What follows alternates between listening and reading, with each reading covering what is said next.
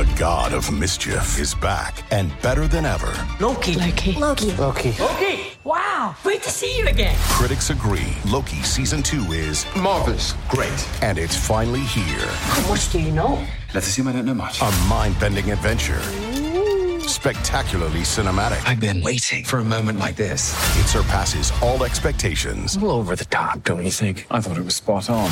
Loki Season 2. Now streaming only on Disney+.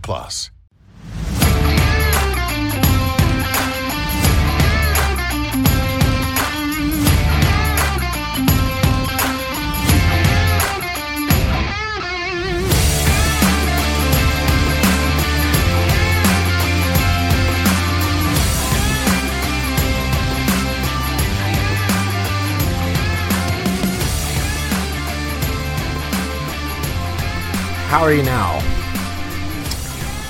How are you now? Folks, that was an ugly one. Your Montreal Canadiens lose 4-0 to the lowly San Jose Sharks. Hello and welcome to episode 22 of the Bottom 6 Minutes podcast presented by Habs, Eyes, and the Prize. I am Matt Drake, and I'm losing my voice. I don't know why. Maybe it's because I was yelling at my TV screen for them to shoot the goddamn fucking puck for like 60 minutes there. Jesus, they really, for whatever reason, seem to be allergic to shooting in that game, even though they did, the bulk of the shooting out of the two teams, particularly at even strength. Let's just get into the recap so I can get through that as quickly as humanly possible, because nobody wants to relive a 4 goals against and 0-4. But they didn't get scored on 30 seconds into the game, which is a good start. They have a tendency to do that, especially when Jake Allen's in net for some reason. But less than 2 minutes in, Alexander Barabanov, wraparound, Jake Allen can't handle it. Matt Nieto, he comes in, just bangs in the rebound, 1-0. Offside review, brought on by a Habs challenge, sure looked to be offside. Now it was close. I would have been fine if they had said, it's inconclusive and we're going with the call on the ice, but instead they said it's confirmed onside. That was way too close to be confirmed onside, but whatever, whatever the fuck ever. Didn't matter anyways. 1-0 for the Sharks. Habs kill off the penalty anyways from their failed challenge, but then immediately Johnny Kovacevic throws one over the glass, but they kill that off. Doesn't matter. The Habs tilt the ice in their favor from there. They get 2 power plays from there on out in the first period. They screw both of them up, of course. They're not shooting enough. They're just too many passes, trying to get too cute with it. We go into the second period. Dvorak, a couple minutes into the game. Christian Dvorak coming in on the wing. Beauty of a goal on the rush, but it gets called off. Evgeny Dadonov pushed a defenseman into the goaltender. Evgeny Dadonov goes to the box for interference. No goal. Habs killed a penalty. Sharks had 9 shots at that point. I'm pretty sure 8 of them came during the first period power plays. They were getting dominated at even strength by the Habs. But none of it mattered. Habs get their own power play. Predictable bullshit. Beating the Sharks to hell at even strength, but they can't do anything at the power play. They get a 5-on-3 to start the third period. Let's just skip right into the third period. That's where the events happen for the Sharks anyways. They get a 5-on-3, but minute 5 on the 5-on-3. They get some chances, but they can't do much with it. They can't do anything with the remaining minute that they have on the power play at 5-on-4 either. And then just shortly after that power play, Logan Couture gets a breakaway. He goes 5-hole.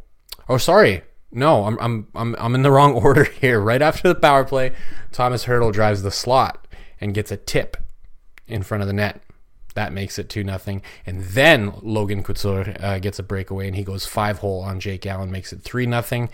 Habs, again, they dominated that period at even strength, but they just could not get anything past, what's his face, Kaapo Kähkönen. And he did make some really nice saves in the third period, but he didn't have to make that many nice saves. His biggest work was really in that third period. And the Habs pull the goalie a little bit early. Thomas Hertl gets loose, and it's 4-0, your final.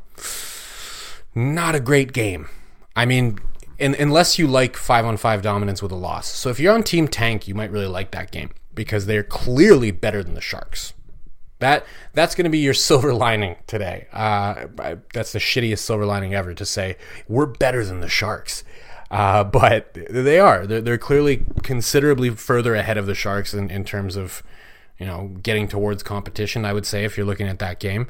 If you played that game 100 times, the Habs are winning 99, and we just watched the one where they don't win. What are you going to do? I mean, it's clear that they were the better team in all facets of the game except the power play, and that's your silver lining. Is if we're measuring ourselves against the Sharks, which is probably not something that we want to do, I hope it's not something that the Habs brass is doing. You can say with conviction they are better than the San Jose Sharks, whatever the fuck that's worth. I don't want to turn this into a rant. I don't, but I gotta talk about the power play again. Jesus Christ, it's bad. I don't know. I honestly, I wish I had the answer. If I had the answer, they'd probably hire me as a coach, though, wouldn't they? Maybe they wouldn't, but that's probably due to all the articles that I've posted in the past requesting, nay, demanding them to fire coaches. So yeah, I don't think even if I had all the answers, they would hire me as a coach. But it's hard to pinpoint what specifically would improve the power play at this point. They just make a lot of passes, and they make some really nice passes, right? Like they do. Nick Suzuki is an incredible passer, man. He somehow finds a way to thread that puck over to Cole Caulfield. Now, Caulfield got stopped on a couple of chances. Like, you could argue, like, maybe there was a couple of good shots that could have gone in for them, and maybe the power play wasn't that bad on the night. But this is night after night after night after night where we see this power play look like absolute shit. And then occasionally they click and they go for 2 goals. There's no consistency to it. And I think the problem is they're too cute with it. They're trying way too many passes. They're just not shooting the puck. At one point, I was looking at it, and like Nick Suzuki had the puck on the half wall, right, on the right side of the ice. Cole Caulfield is on the left side, but he's all the way also on the half wall, like at the outside hash marks. And I'm looking at that, and I'm going, why are they both standing like that? Why is Caulfield, like, I get it, maybe they're trying to get some motion going, and Caulfield's going to come in at some point, but they kind of just stood there for a good 2-3 seconds. And it's almost like they were thinking about Suzuki trying a ridiculous pass all the way across there, and Caulfield was going to, shoot from the outside hash marks? I don't know. But I'm looking at the overall performance of this power play, and there's just not enough there. Now, I should mention that the Sharks have one of, if I think actually the best penalty kill in the NHL right now. So take that with a grain of salt, right? Because the Sharks are dog shit. So I still think that, the Habs, if they play against the Sharks and they get as many power play opportunities as they did, they should score at least a goal. They had 6 power plays, including a 5-on-3. You got to put 1 in the net there. I don't care if you lose the game. If you're going to lose the game, whatever. Who cares? It serves only to improve our draft position. Florida's currently sitting outside of a playoff spot. The Habs could have 2 lottery picks. So if one of them ends up being having better odds in the lottery, great. We could really restock the cupboards in this offseason. But 6 opportunities and you can't get 1. Now, I will say, here's, I talked about the power play being god-awful. Let's give a little bit of credit to the Habs. They did also give up 5 power plays and 0 goals on those power plays. So there's a little bit of good news. Your special teams weren't completely fucking useless on the night. You got something out of one of them. They went 5-0 in stopping the opposing team's power play. But there's too much talent on this team, power play wise, for them to not get at least 1 out of 6 opportunities. I am at a loss. I don't know how to fix it. Usually I could have a suggestion or two. I might be able to pinpoint 1 or 2 things they did that didn't make sense and say, here's how you can fix it, is just don't do that or do this instead. But I'm at a loss. It's too many games in a row just seeing the same goddamn thing. I really think at this point my only suggestion would be just start shooting the goddamn puck more. Shoot it more. That was the most frustrating part about that game, and not even just on the power play, just in general, where they had some good opportunities to shoot the puck and they weren't. They were trying to make an extra lateral pass. It ends up getting deflected or something. It's like, again, you're getting too cute with it. Like, just keep it simple sometimes. I don't know. I got faith in Martin St. Louis, so I think he can eventually get this to come around. I don't have as much faith in Alex Burrows. I think he's a little bit too involved in the power play still because it's still looking a lot like it was last year. I don't know.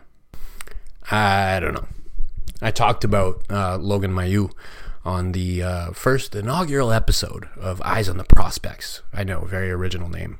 You can check out that episode as well if you're listening on Spotify or any of the other platforms. And Logan Mailloux is a player, I think, I said it in the episode. If you put him on the Habs power play tomorrow, he would immediately improve it. The problem is he's not ready to play in the NHL at all. He needs more time. I wonder if that's maybe really the answer, is that they need some extra weapons that can actually contribute on that power play. Again, I once again implore this team, start using more of the young guns on the power play. I don't need to see David Savard on the power play. I don't need to see Joel Edmondson. I don't need to see any of the people who are like 30 or older. Don't need to see those guys. Really, actually, I might even put the cutoff at like 28. Don't need to see them. More Slavkovsky. He's been on the second unit for a little bit, and he looks okay. I'd rather, if they're going to suck, let's at least find out who out of the people who are actually going to be around for the long haul after this rebuild can help it be better, because it really needs to be better. Now I've spent too much time on the power play, and I'm running out of minutes here in the podcast. What else is there to even discuss? Jake Allen, I don't know. Again, I'm at a loss. He let in a couple that I don't think should have gone in. There was the hurdle breakaway where he went fiver on him. You got a piece of that one. You got to close that up. You can't let that go through the wickets. And then the first one, the first goal, the Nieto one.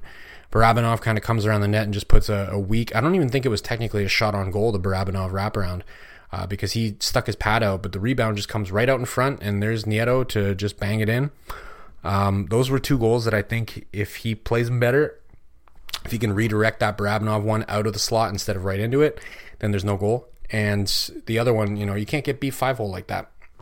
I know it's a breakaway, and I know it's a lot easier said than done, especially for me, sitting here on the couch in my office talking about a professional goaltender. But I think those two are ones that can't go in. The other two, obviously one's an empty netter, and the other one's a tip down low. Nothing you can do about those. But those other two goals, I'd like to see him stop those. And, you look at what Samuel Montembeault has done recently in the net. Montembeault looks like the better goaltender right now.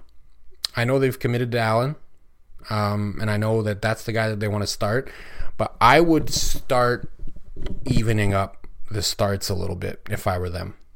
This is an evaluation year, right? You're not going to make the playoffs, barring a miracle. So what do? Get your evaluations done. Let's take a look at both goaltenders as equally as possible. Of course, you're going to give more games to Allen. He's the more experienced guy. You're going to want him in there for the tough nights. You don't want to throw Samuel Montembeault to the wolves, so to speak. But I would like to see them even it out a little bit more. I'd like to see more of Montembeault. Why not? Why not find out whether or not he can sneak his way into the long-term picture at goaltender? Give me one good reason why not. I know Montembeault has always been a long shot to be part of their long-term plans post-Carey Price era, but this is an evaluation year, right? What do? Evaluate. He's there. Give him more games. He's looked fantastic so far this season. Allen a little bit less so. Maybe playing in a little bit less games lets Allen kind of find his groove a little bit better. I'm spitballing here, honestly, but I would like to see them even it out a little bit more. Not for the sake of winning games, but just for the sake of evaluation. Again, Montembeault's been fantastic. Allen's been okay. I'd like to see the fantastic guy more often and find out how consistently can you be that fantastic. Have you found your groove? We know goaltenders are weird, right? Some goaltenders hit their stride in their mid-20s and all of a sudden become legitimate starters in the NHL. Look at Tim Thomas's career trajectory. Jesus, I can't even talk. Look at that. Let's find out what we got there. I'm struggling to think of anybody who played a really good game, so honestly, I'm probably going to cut it off there. Everybody was mediocre in that game. They did a really good job dominating possession at 5-on-5. Did a really good job on the Corsies. They had way more shot attempts. I forget what it was. It was something stupid. Hang on. I'll check it. I had it up before. So it's not going to take me very long. So they outshot the Sharks 22-9 at even strength and out-attempted them, so the Corsi, 48-19. They missed the net a lot, and the shots they did take were either not that great or they got stopped. What are you going to do? That's why I said pretty much everybody was mediocre. They weren't bad. Again, play that game 100 times, you're winning 99 of them. We watched the one where they don't. So I can't really complain too much about the players up front, especially at even strength. Again, that's why I spent most of the time on the power play, because that was the one really shitty thing. 5-on-5, really not a lot to complain about. They were solid. They just, they need to shoot more. They need to stop being so cute, stop making those extra passes, just put the puck on the net. Good things will happen. I don't think Capo Kakinen is going to make all of the saves against you. I think if you inch that up towards 30 shots, I think maybe you're at least putting a couple in the net. I don't know. End of the day, it's one for the tank. The tank is going pretty good if Florida keeps sucking. If they miss the playoffs and we miss the playoffs, oh boy, having 2 lottery picks is going to be fantastic in that 2023 draft. It's going to be beautiful. It's going to be even more beautiful if Kent Hughes can pull off some moves and get them some extra first rounders to go along with it. This team could be good in a couple of years. They could be very good in a couple of years. I'm going to cut it off there. I still managed, even without a player of the game or anything, to get over 16 minutes. So c'est une grosse soirée pour les employés de soutien. We are on Spotify, Google Play, Apple, Megaphone. I am on Twitter at DrakeMT. Drop me a follow. I would appreciate it very much. Thank you, as always, for listening. And of course, à la prochaine.